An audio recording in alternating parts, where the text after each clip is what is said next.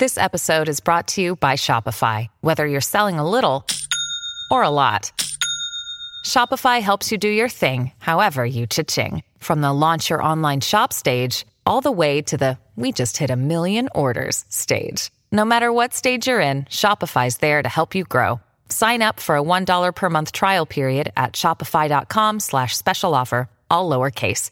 That's shopify.com/special offer. All of us are on a journey of becoming, a never-ending journey in pursuit of truth and deeper union with the divine.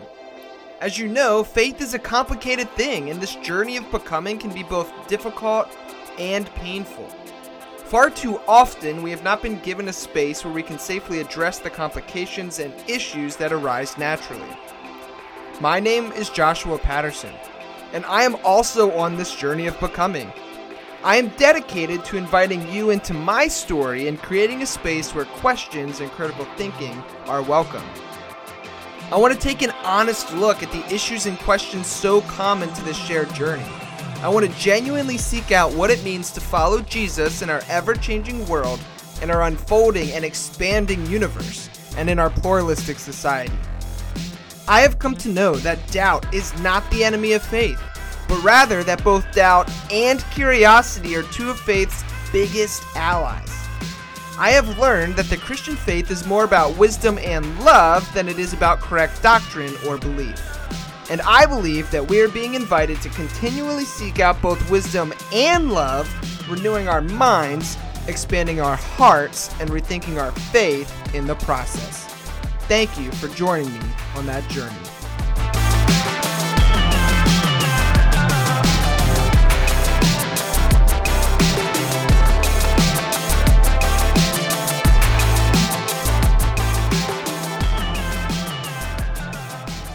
All right, friends, and welcome to another episode of the Rethinking Faith podcast. As always, I am your host, Josh Patterson, and with me today is Mark Feldmeir. Mark, how are we doing today? Pretty good. Thanks for having me, Josh. Great to be with you. Yeah, absolutely. Thank you for coming on today and hanging out, spending some time, and also for the kind of flexibility that you offered with your schedule when I when I had to bump our conversation.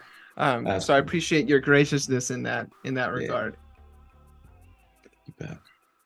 Yeah. So, just for starters, kind of like podcast 101 type stuff, for our listeners who might not, be familiar with yourself or your work, could you just maybe give us a little bit of a background of, who you are and what kind of, things you find yourself doing? Absolutely. I am, currently the lead pastor at a United Methodist Church in Highlands Ranch, Colorado, just outside of Denver. St. Andrew United Methodist Church. I'm a United Methodist pastor.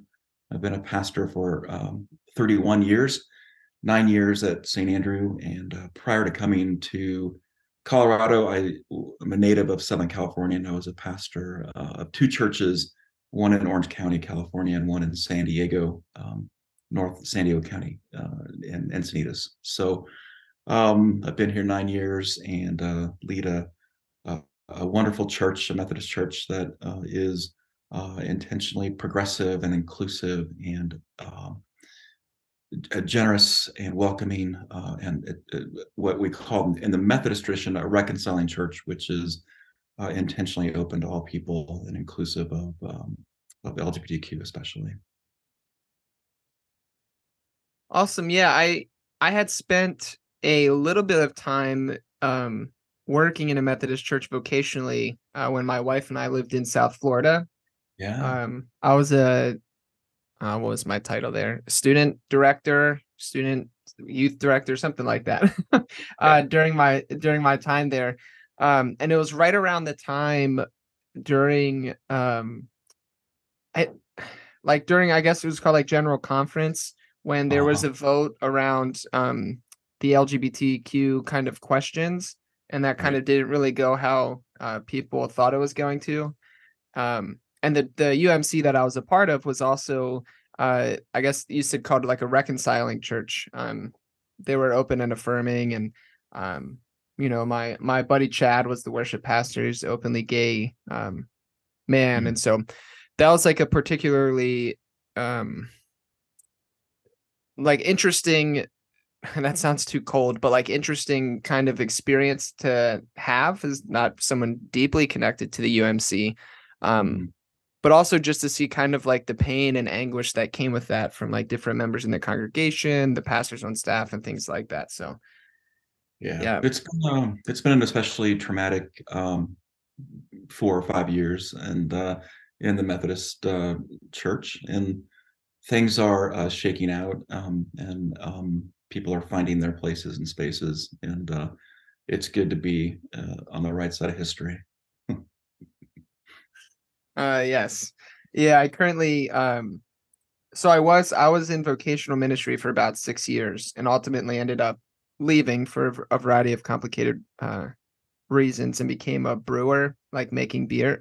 Ah, awesome. And I did that for like 3 years. But now I actually just started um, at a tiny little Episcopal church as their parish administrator. Yeah. And that has been interesting. There's definitely some overlap from the Methodist church within the Episcopal church, but it's also like a progressive, affirming space. And it's been interesting to kind of like risk myself in that, direction once again, Yeah. back into kind of like church world after the kind of things that have happened. But it's been a really good experience so far. I've been there for like probably a little bit over a month now. All right. So it's So been you're finding interesting.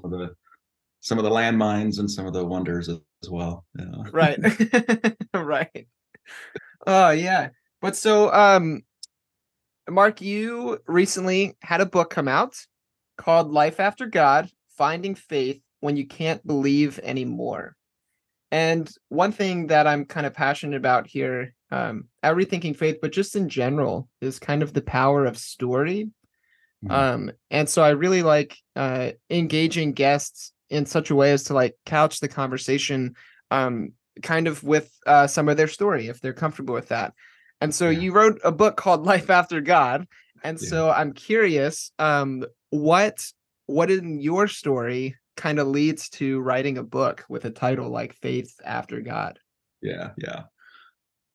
Yeah, I think what you're naming is the book is somewhat provocatively titled, and that's both intentional, but also there's a double ring to the title. On the one hand, what we're talking about is uh, um, living a life after the God that you can't believe in anymore, and that means a departure from some of the more orthodox, established doctrines and dogmas that we've been told we have to believe in order to be Christian. The other ring on that title is the word after, implying the work of pursuit. And so as we leave behind that one God we can't believe in anymore, we're pursuing a God that we've maybe sensed has always been there all along, but we haven't been given permission to pursue. And so there's that. And as it relates to my own story, it's a story that's been unfolding for about 30 years, and began, as I talk about in the book in the opening chapter, my experiences at Claremont School of Theology in the 90s with some of the great theologians in the process movement, including David Ray Griffin in particular, and John Cobb, and how they had a profound influence on me in redefining my faith and getting me on that journey. Yeah, I love the kind of story that you open the book with. And as I was reading, I was very curious as to what professor at the school you were talking about. I'm not going to ask you to name them, publicly, because you obviously chose not to do that for a reason in your book. But I was like racking my mind trying to see like, okay, so like about what time would Mark have been there? Who was teaching Uh-huh. at Claremont at the Uh-huh. time? Yeah. Because Yeah. Some it's people it's a have, fun yeah, a fun story. some people know that who it is, and others suspect who it might be. And I was intentional about leaving his name out because he's somebody I value and honor greatly, and wanted to protect him a little bit. But he had a profound impact on my life. And that story, that opening story, was somewhat traumatic in terms of the crumbling of my the faith that I brought to seminary, and that journey that it launched me on was transformative. Yeah, I think too, perhaps maybe that story gets at, and maybe not, correct me if I'm wrong, it kind of gets at you make like a distinction in your title, because you say finding faith when you can't believe anymore. Yeah. And so I like that differentiation between faith and belief. Mm. Um, and so maybe one way to um, demonstrate that distinction would be to say, like, in that story with this professor who kind of perhaps shattered your belief in a certain kind of God, um, but in turn that kind of then pushed you into like this faithful pursuit in a life after, right, trying to following after God, trying to search. So is that like distinction Yeah. fair? Oh, absolutely. I think it's a departure from that place of certainty toward a deeper understanding of what faith, especially from a New Testament sort of perspective, that word in the Greek pisteuo, which we've interpreted often. Well, you find it in John 3:16, the famous passage that whosoever believes in him, and so we immediately think that is some rational intellectual assent to a particular set of beliefs or doctrines, when the word really implies more one of deeper trust and believing on, or being a part of the journey with God. And so absolutely, that was the moment when I had to leave behind what I thought I knew and what I thought I was certain of, uh, to um to find a God that was more believable. Yeah.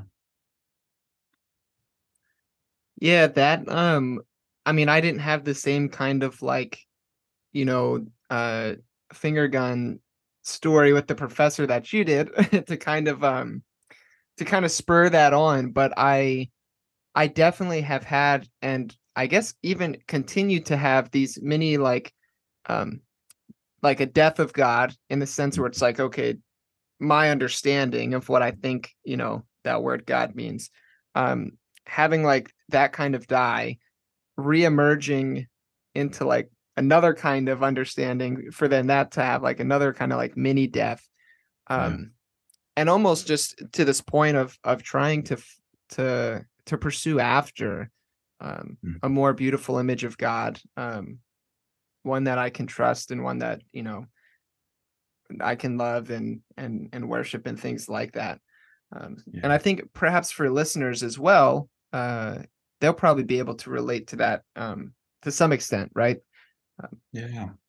I think the what I encounter with folks that I both work with and friends and colleagues, I think that journey for a lot of people begins with the conundrum of theodicy, and I talk about that in that opening chapter. For me, that's sort of what sort of brought the Jenga tower down for me, was this idea that there's some bad stuff in the world going on, and um, globally, locally, and personally, and all of it at once was happening in my life, and I was not able to resolve that paradox of the all powerfulness of God, uh, who, according to that doctrine of omnipotence, could stop things from happening that are bad, and the all benevolence or all loving nature of God, who wants the very best for us. And so many people, especially who are in the process theology world or open theism world,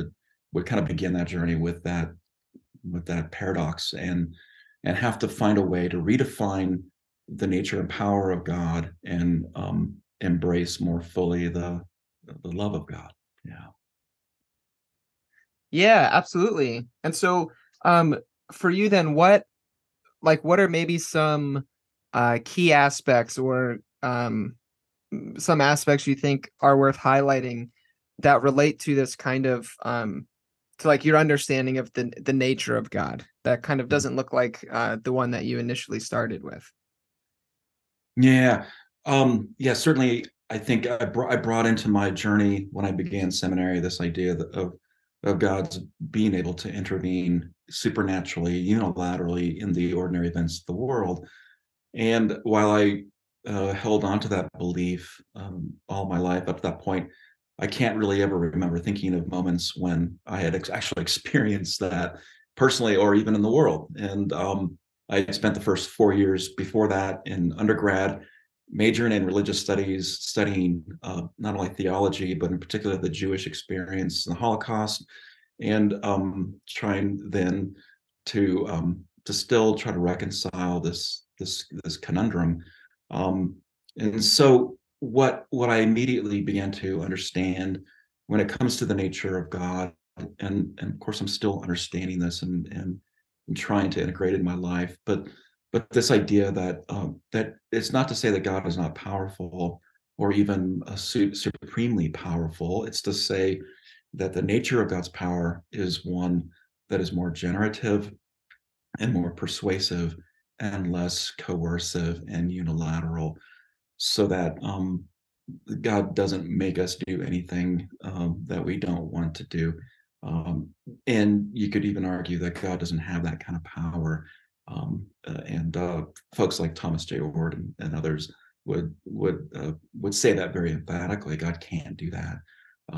And I would affirm that. I think we can begin with understanding the persuasive nature of God, who is ever with us, but also ever before us, wooing us, beckoning us, calling us toward greater experiences of becoming. And that's a God that I think as I discovered that nature of God, I could look back over the course of my life and see that kind of God at work always in my life, and I continue to feel that today. Yeah, um I too kind of started with the problem of evil that kind of, broke a lot of things for me. And ultimately, it came to kind of like a process, relational understanding of the divine, introduced first by Thomas J. Ord.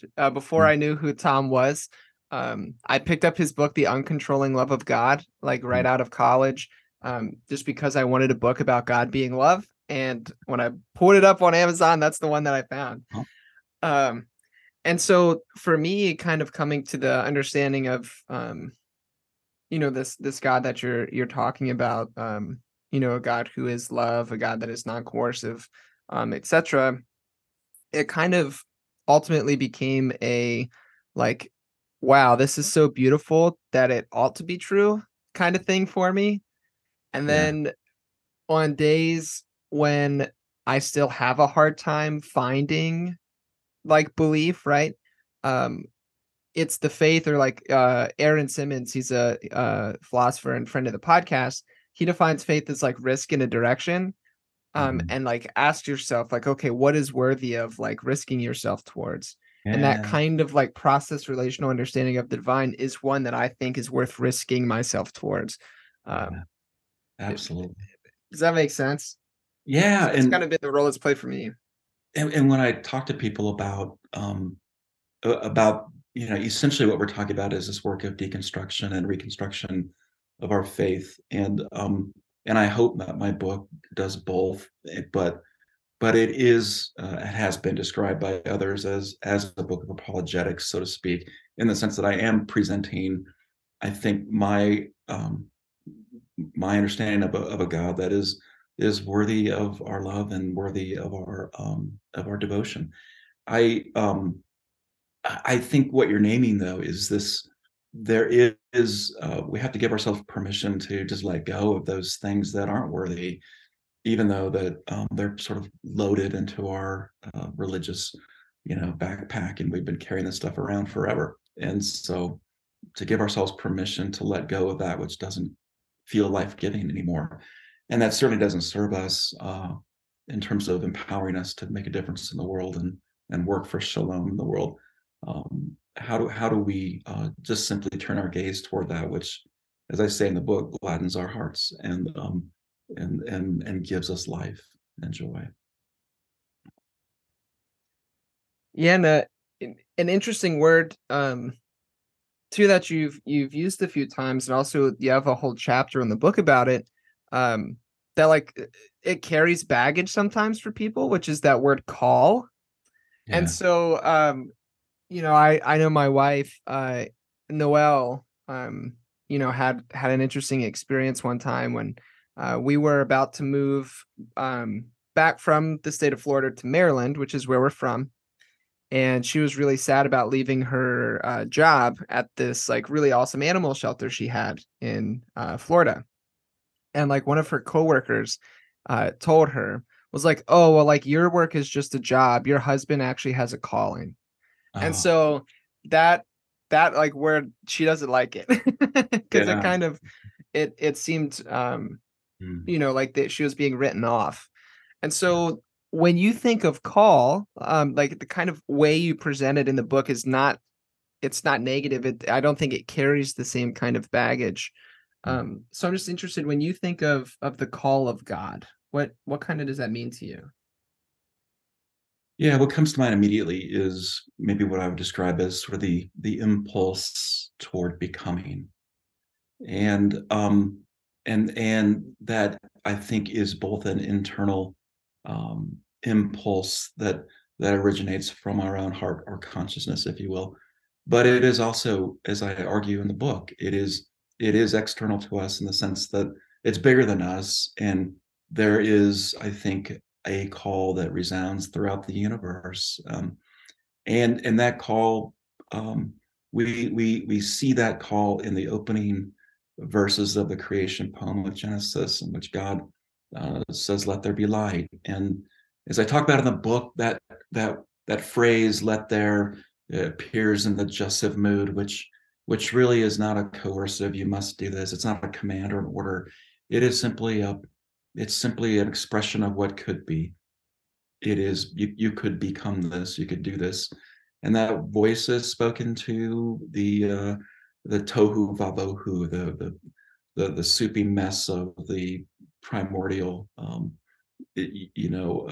chaos, and and and so we have a we have a faith story that begins with this idea of a call that transcends us as persons, that's throughout the universe, that heard, and that all creation is responding to, and that at any moment, any of us and any of all creation could finally say no, and and resist the call. And as the ancient Hebrews would teach, there could always be this moment where all creation could say no, and this whole universe would return to the tohu vavahu mess that it once was. And so this is all held together by our faithful response to the call toward becoming more, and as we would say, and more in the process, moving toward novelty and adventure and zestiness, as Whitehead would say.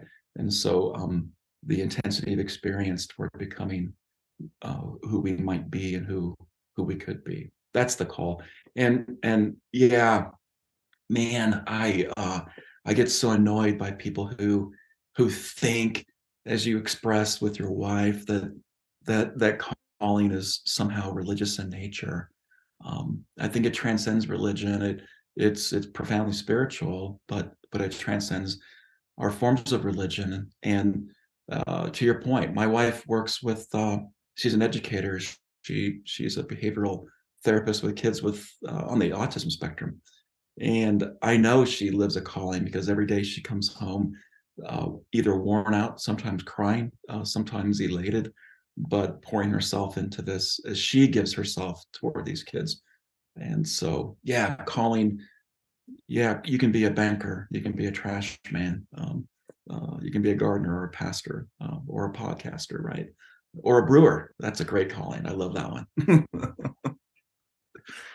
Yeah, I love that just the more invitational kind of vibe that has.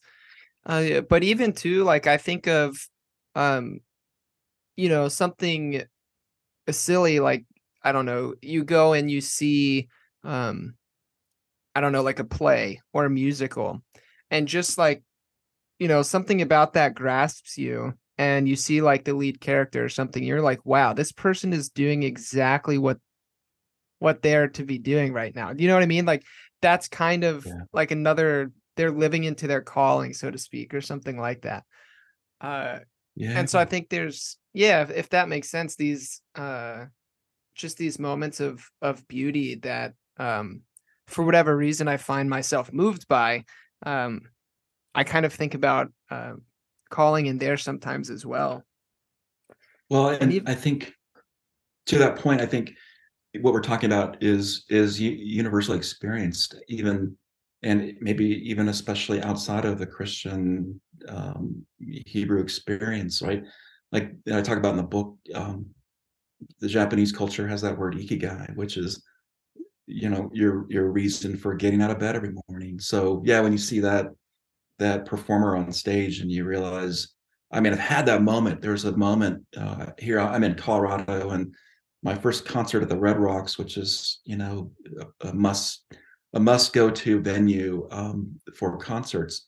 My first concert at the Red Rocks was Tom Petty just before he died, and I had that same like elation watching this human being perform like such a professional, and it was transcendent. And he was living his calling too. Yeah. yeah, that has to be a cool experience. That seeing a concert at Red Rocks is definitely on my list of things to do. um Yeah. in life. Unforgettable. Yeah. Yeah, yeah, I bet. Um excuse me. And so one thing that at least I kind of um see them tied together, uh calling, and then also in the book which you call like the aim of God. Mm. And the reason I kind of see them going together, I'd be curious what you think, is like if so in the book you essentially say like the aim of God is for shalom, right? Um Yeah. and so then that call, so like we have this kind of like teleological goal of shalom, and then that call kind of functions as like an allure into like, hey, look at this thing that is, good and beautiful, true. Mm. Shalom. Yeah. Do you think they kind of play together like that?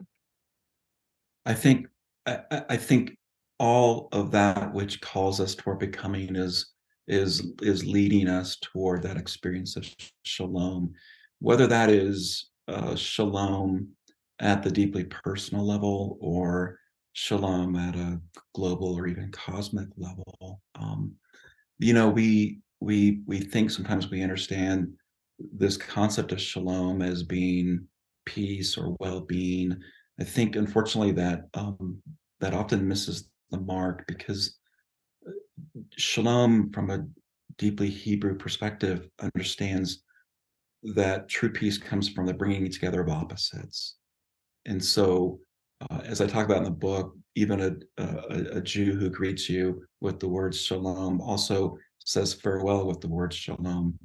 These this idea that in our comings and our goings, two of the most opposite experiences in life, shalom is what holds them together.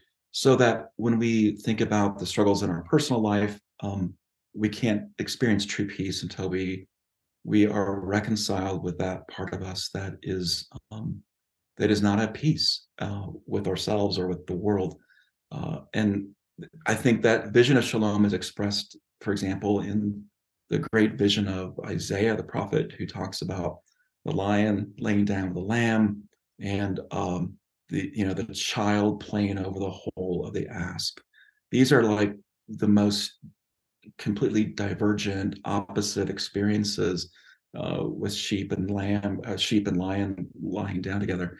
And yet, the vision of shalom, the biblical vision of shalom, is that is the ultimate aim of God in the world, and so it translates to our own lives, but it translates beyond us to a global experience of shalom. Yeah.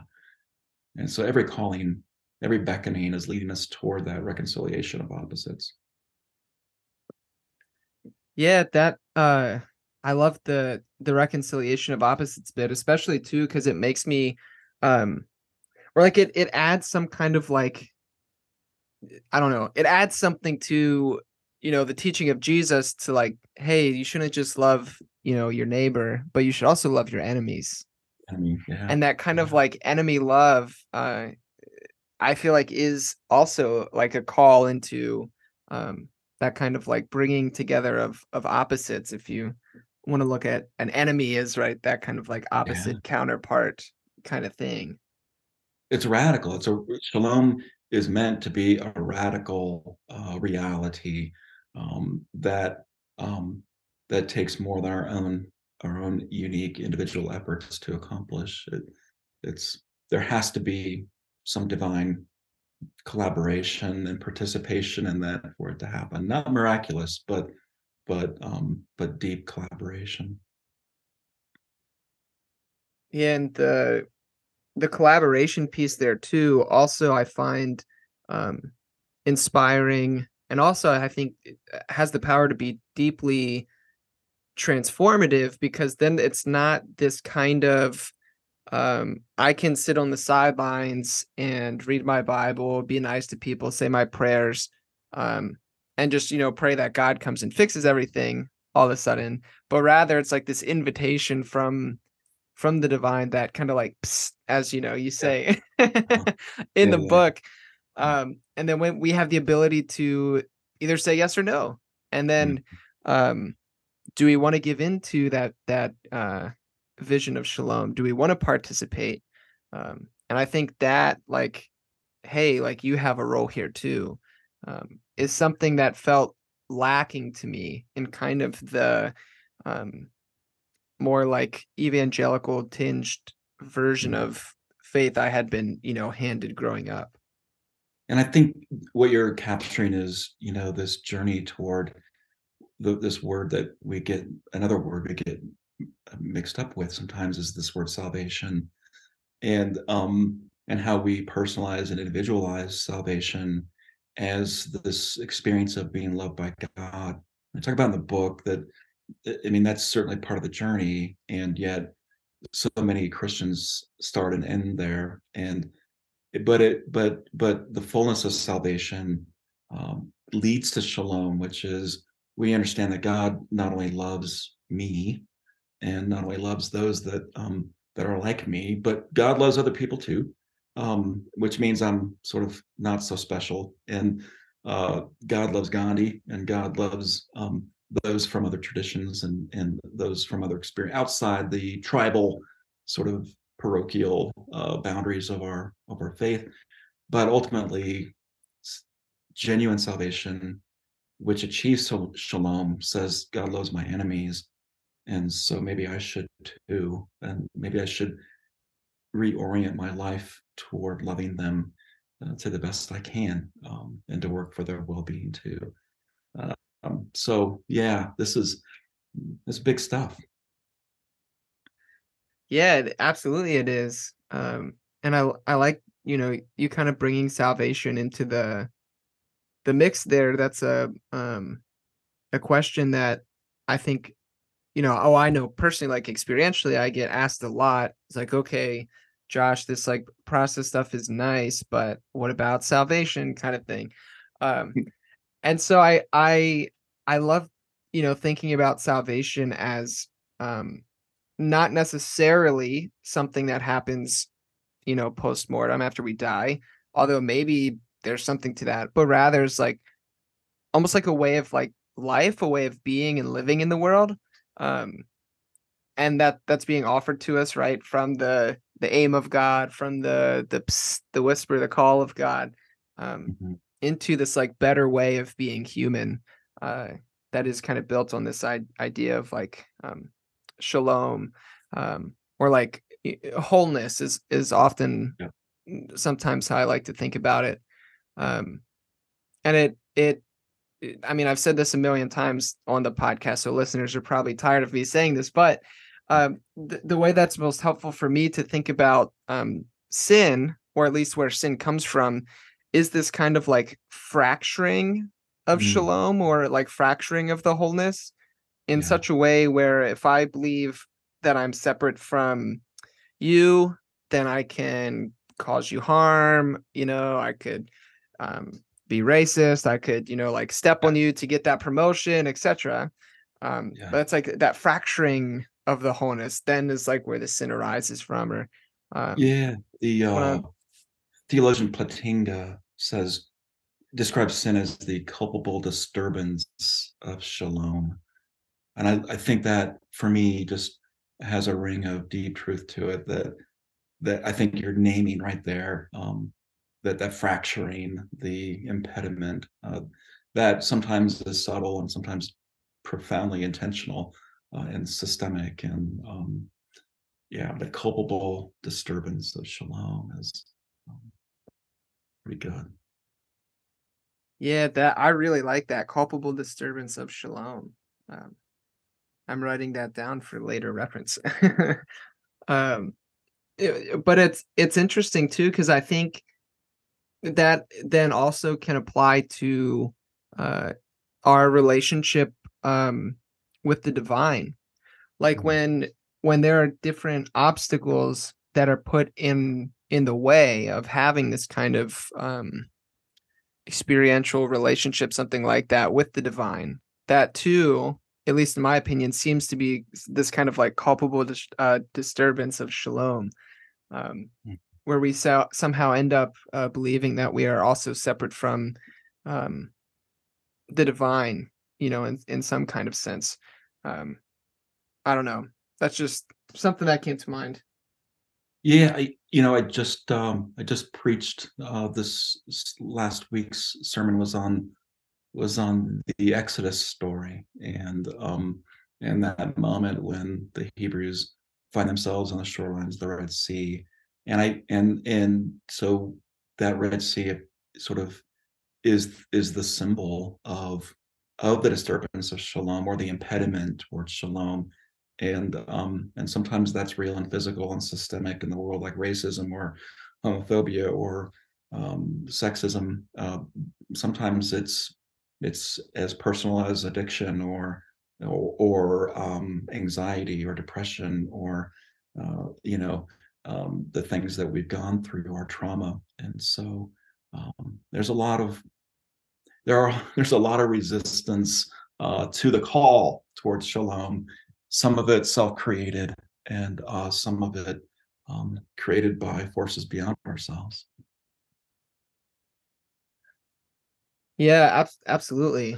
Um, and that's the one that you kind of named there about the kind of even the disruption within ourself, Mm. um, is one for me that I've been trying to focus on and recognize more recently.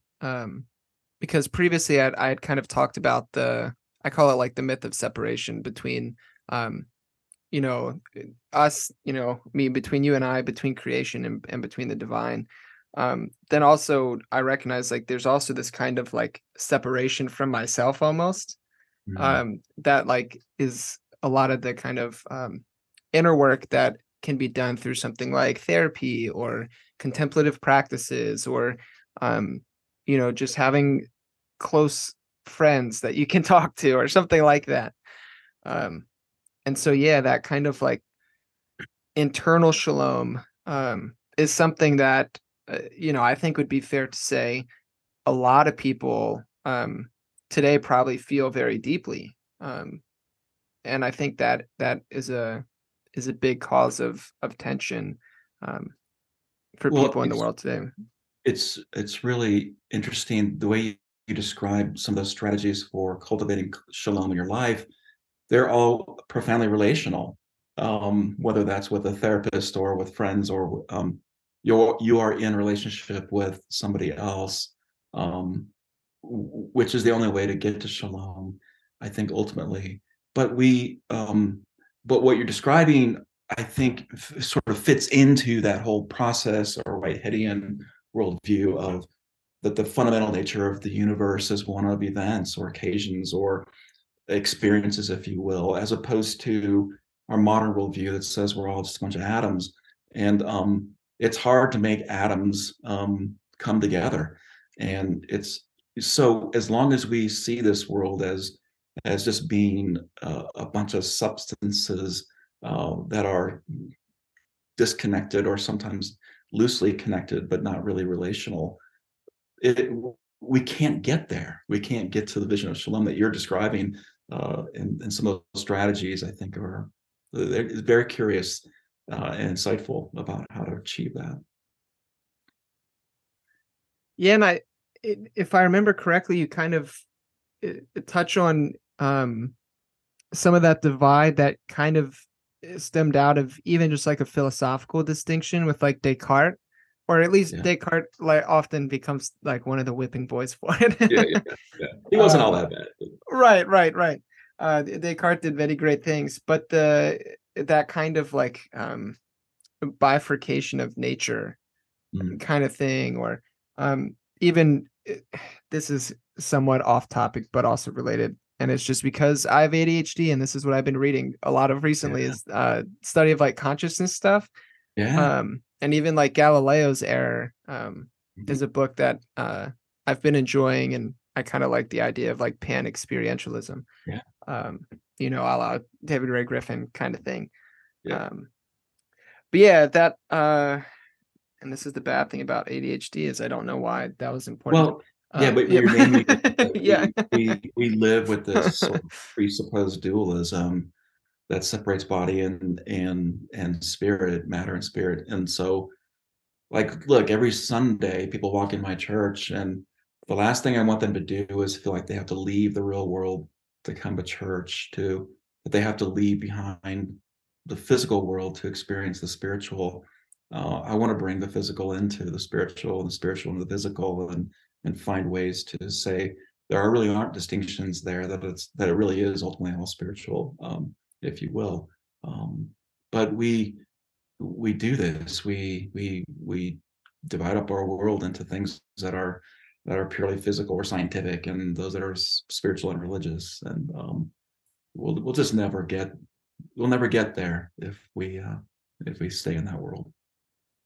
Mm.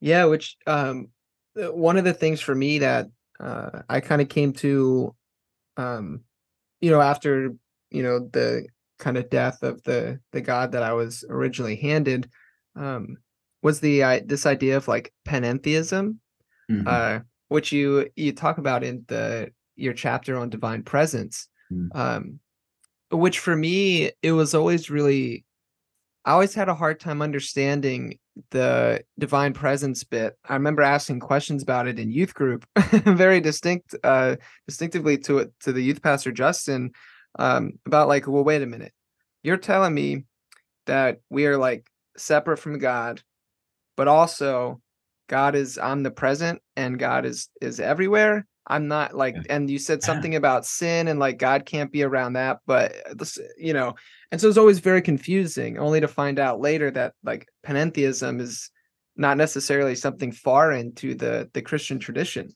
And so I'm wondering like how is that like understanding of divine presence kind of played a role in your Yeah. And it's not that theology? far from sort of the panpsychism or pan-experientialism that you were mentioning just a moment ago, that there's this understanding that we are in the experience of God, just as the experience of God is in us. And I think a lot of Christians would affirm the latter, but wouldn't quite understand how our experience is in and held within the experience of God. And I think that is sort of the entryway toward understanding um, things like just the nature of prayer, for example, right? Um, Marjorie Sue Hockey, one of the great process thinkers, wrote a book in the 90s. I just reread it on my sabbatical this summer, Into the Presence. This idea that prayer is entering into that experience of God.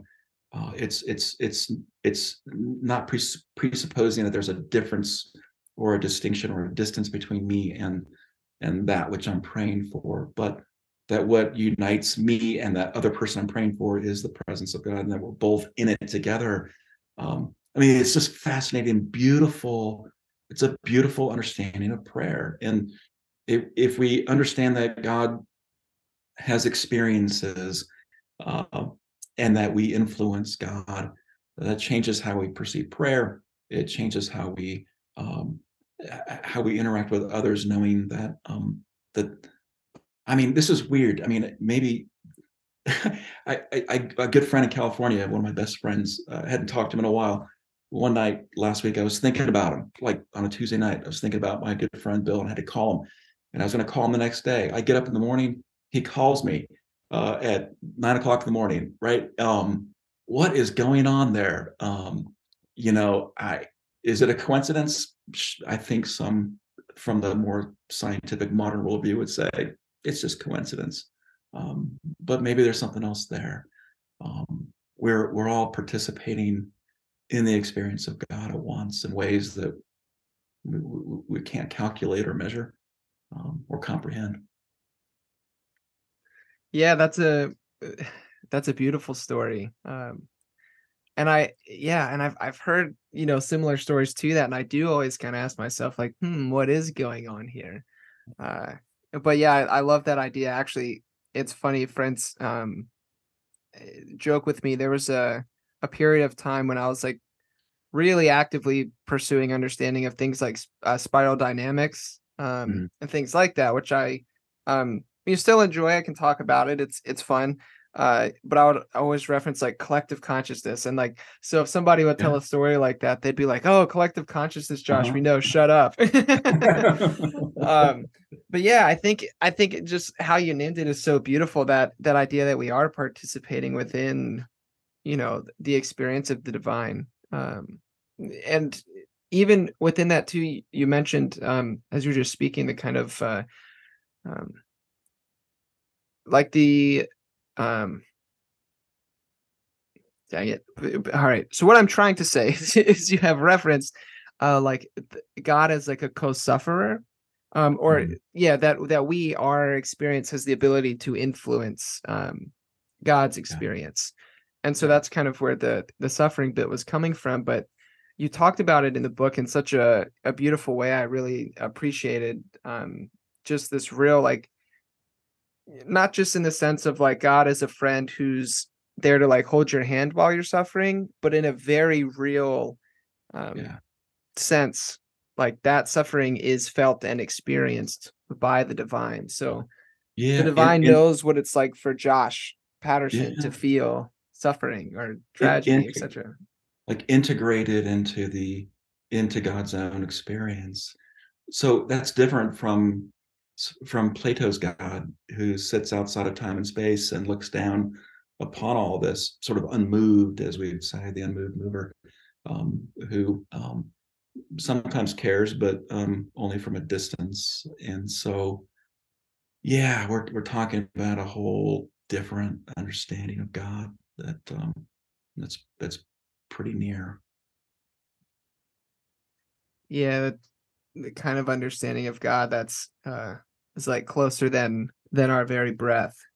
Yeah, Uh, yeah, yeah, which is cool because I know within the book too, you did some cool work with some of the like the Greek and Hebrew language around yeah. breath, and Right. that was a fun bit.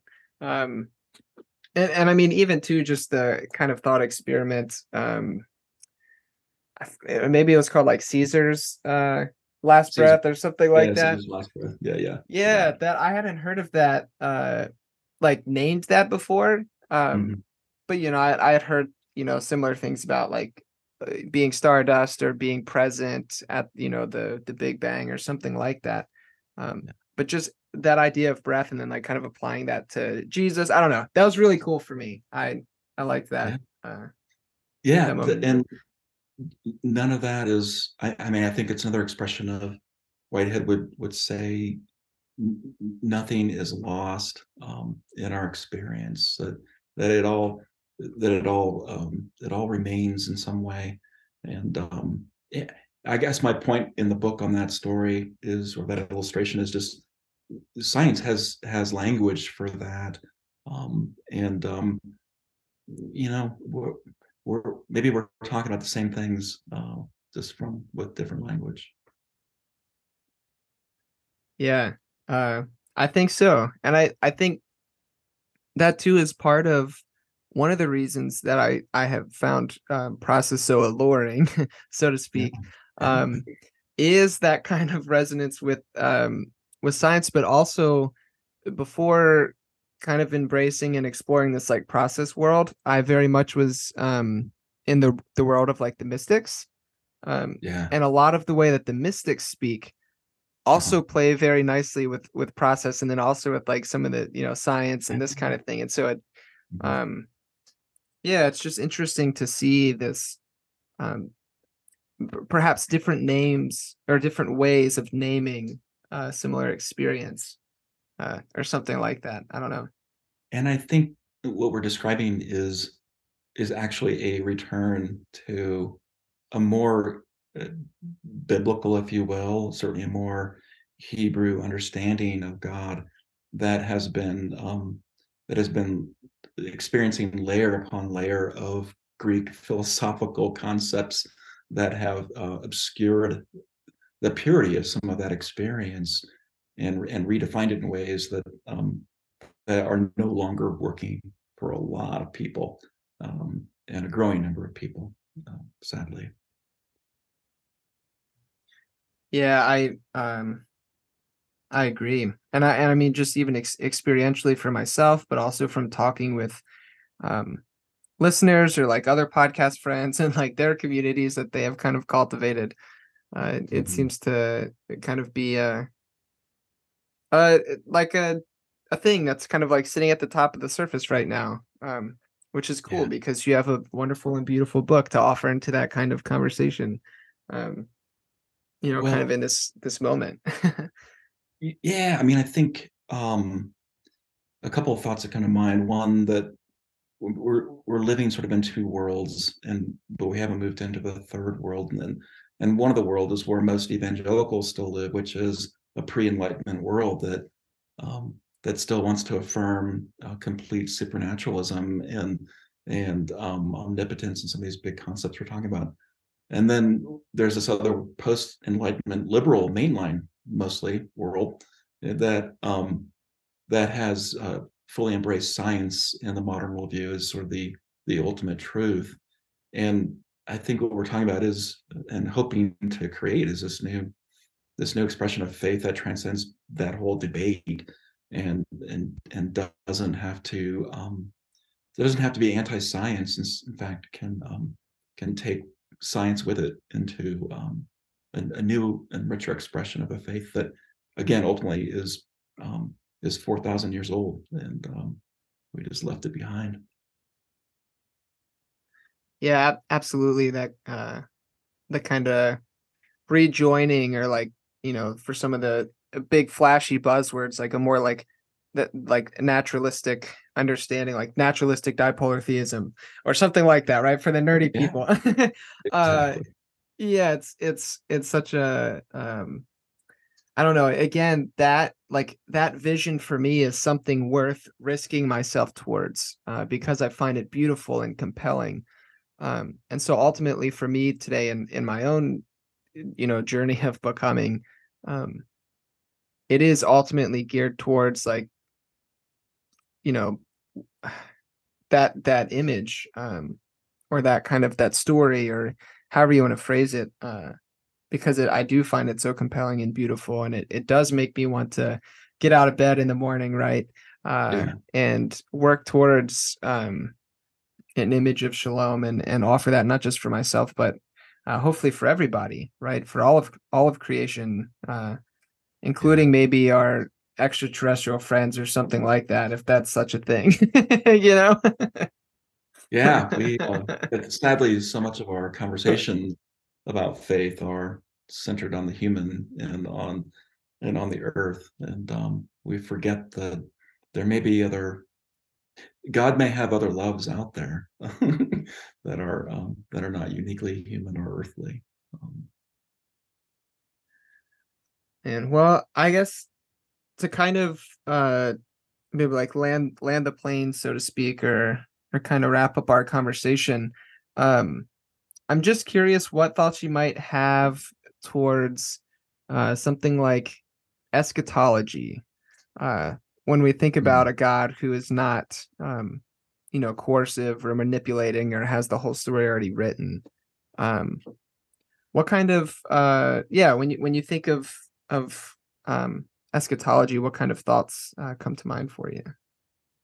Yeah, I think toward the end of the book, I talk about the distinction between how Ephesians, for example, describes um, essentially how this is all going to end, and it's quite different from what most would argue from a more evangelical perspective. Uh, would argue is sort of the rapture uh, rescue planned for the worthy and the holy. And so this vision that I lay out in the book is really one. Eschatology leads this idea that this journey we're on ultimately and universally leads toward the divine gathering up of all things, so that nothing is wasted and nothing is left behind. To and that's a direct contradiction to the Left Behind book series that is completely unbiblical and yet super profitable for pop culture Christians. But the true vision that we find in Scripture is one of gathering up, and again, another expression of shalom. That all of this ultimately leads or wants to lead towards shalom if we and creation is willing to cooperate and collaborate in that journey. And nothing has to be wasted and nothing has to be left behind. And I think that challenges conventional notions of hell and even conventional notions of heaven, and at least in terms of sort of framing those two concepts in physical space language, right? And so yeah, I think that has been when people ask about process theology and eschatology, and is there really an eschatology in process thought? I think there is. It doesn't look as linear as what most Christians describe today. So yeah, I would affirm this idea of gathering up all things in the divine. Amen. Well, it's a beautiful vision that I appreciate as well. So, not that I'm the final arbitrator of all beautiful Yeah, decisions or we're something all like that. just, we're all just grasping at different parts of the elephant, right? So, Yes, absolutely, absolutely. Well, Mark, I've really enjoyed this conversation. I really enjoyed your book a lot. You write in such a way it has this very like pastoral and genuine kind of feel and vibe to it, but also in such a way where you take something like, we've said it a few times, process thought, and kind of, which is notoriously difficult to grasp, and you kind of offer it in this like beautiful um, way that like yeah, it doesn't have to be confusing, and yeah, accessible. Yeah. yeah, accessible is a good word. There we go. That's what I was looking for. And so I really appreciated it. And I know I said I was gonna that was my last question, but I want to ask you one more thing, just to kind of Yeah. tap into that pastoral side of you.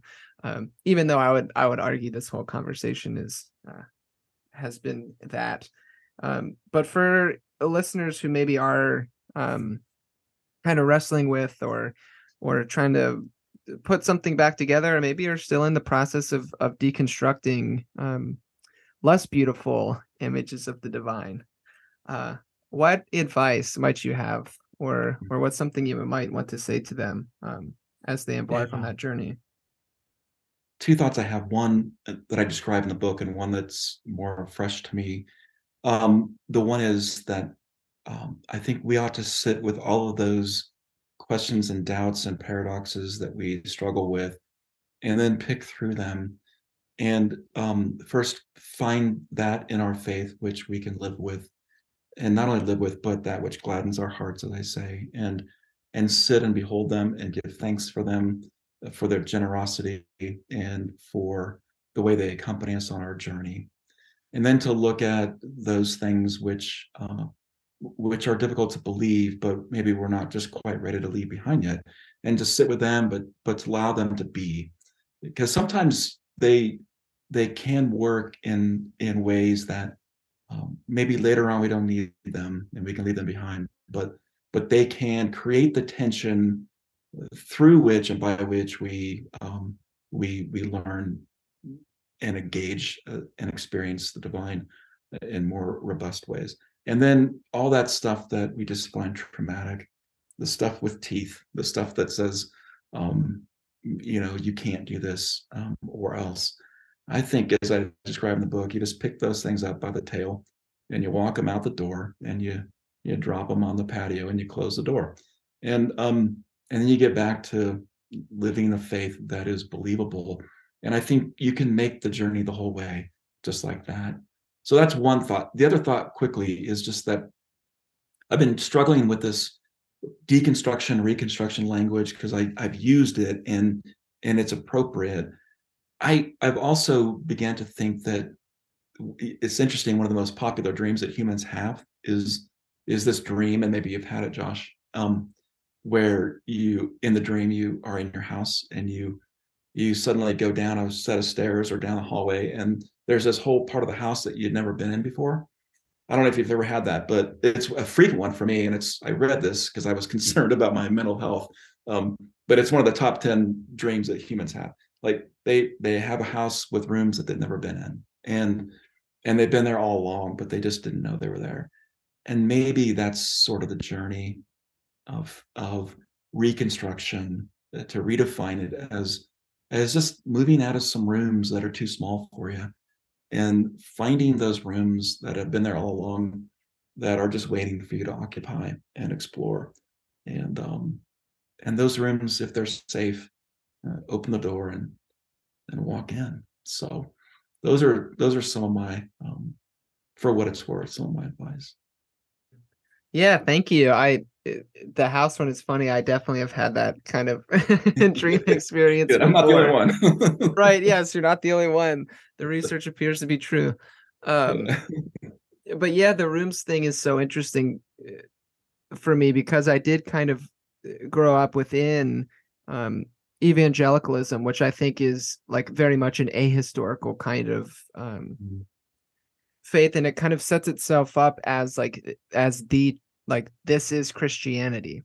And so then when that broke for me, it was like, well, I guess I can't be a Christian anymore, only to find out that like, oh, well, wait a minute. What are all these other rooms that I didn't know about this whole time? And just kind of recognizing how deep and wide and vast the tradition is and how much room within it there is, even for, people like myself. So I've appreciated that. And I like the room imagery. Yeah. Nice. Good. So, cool.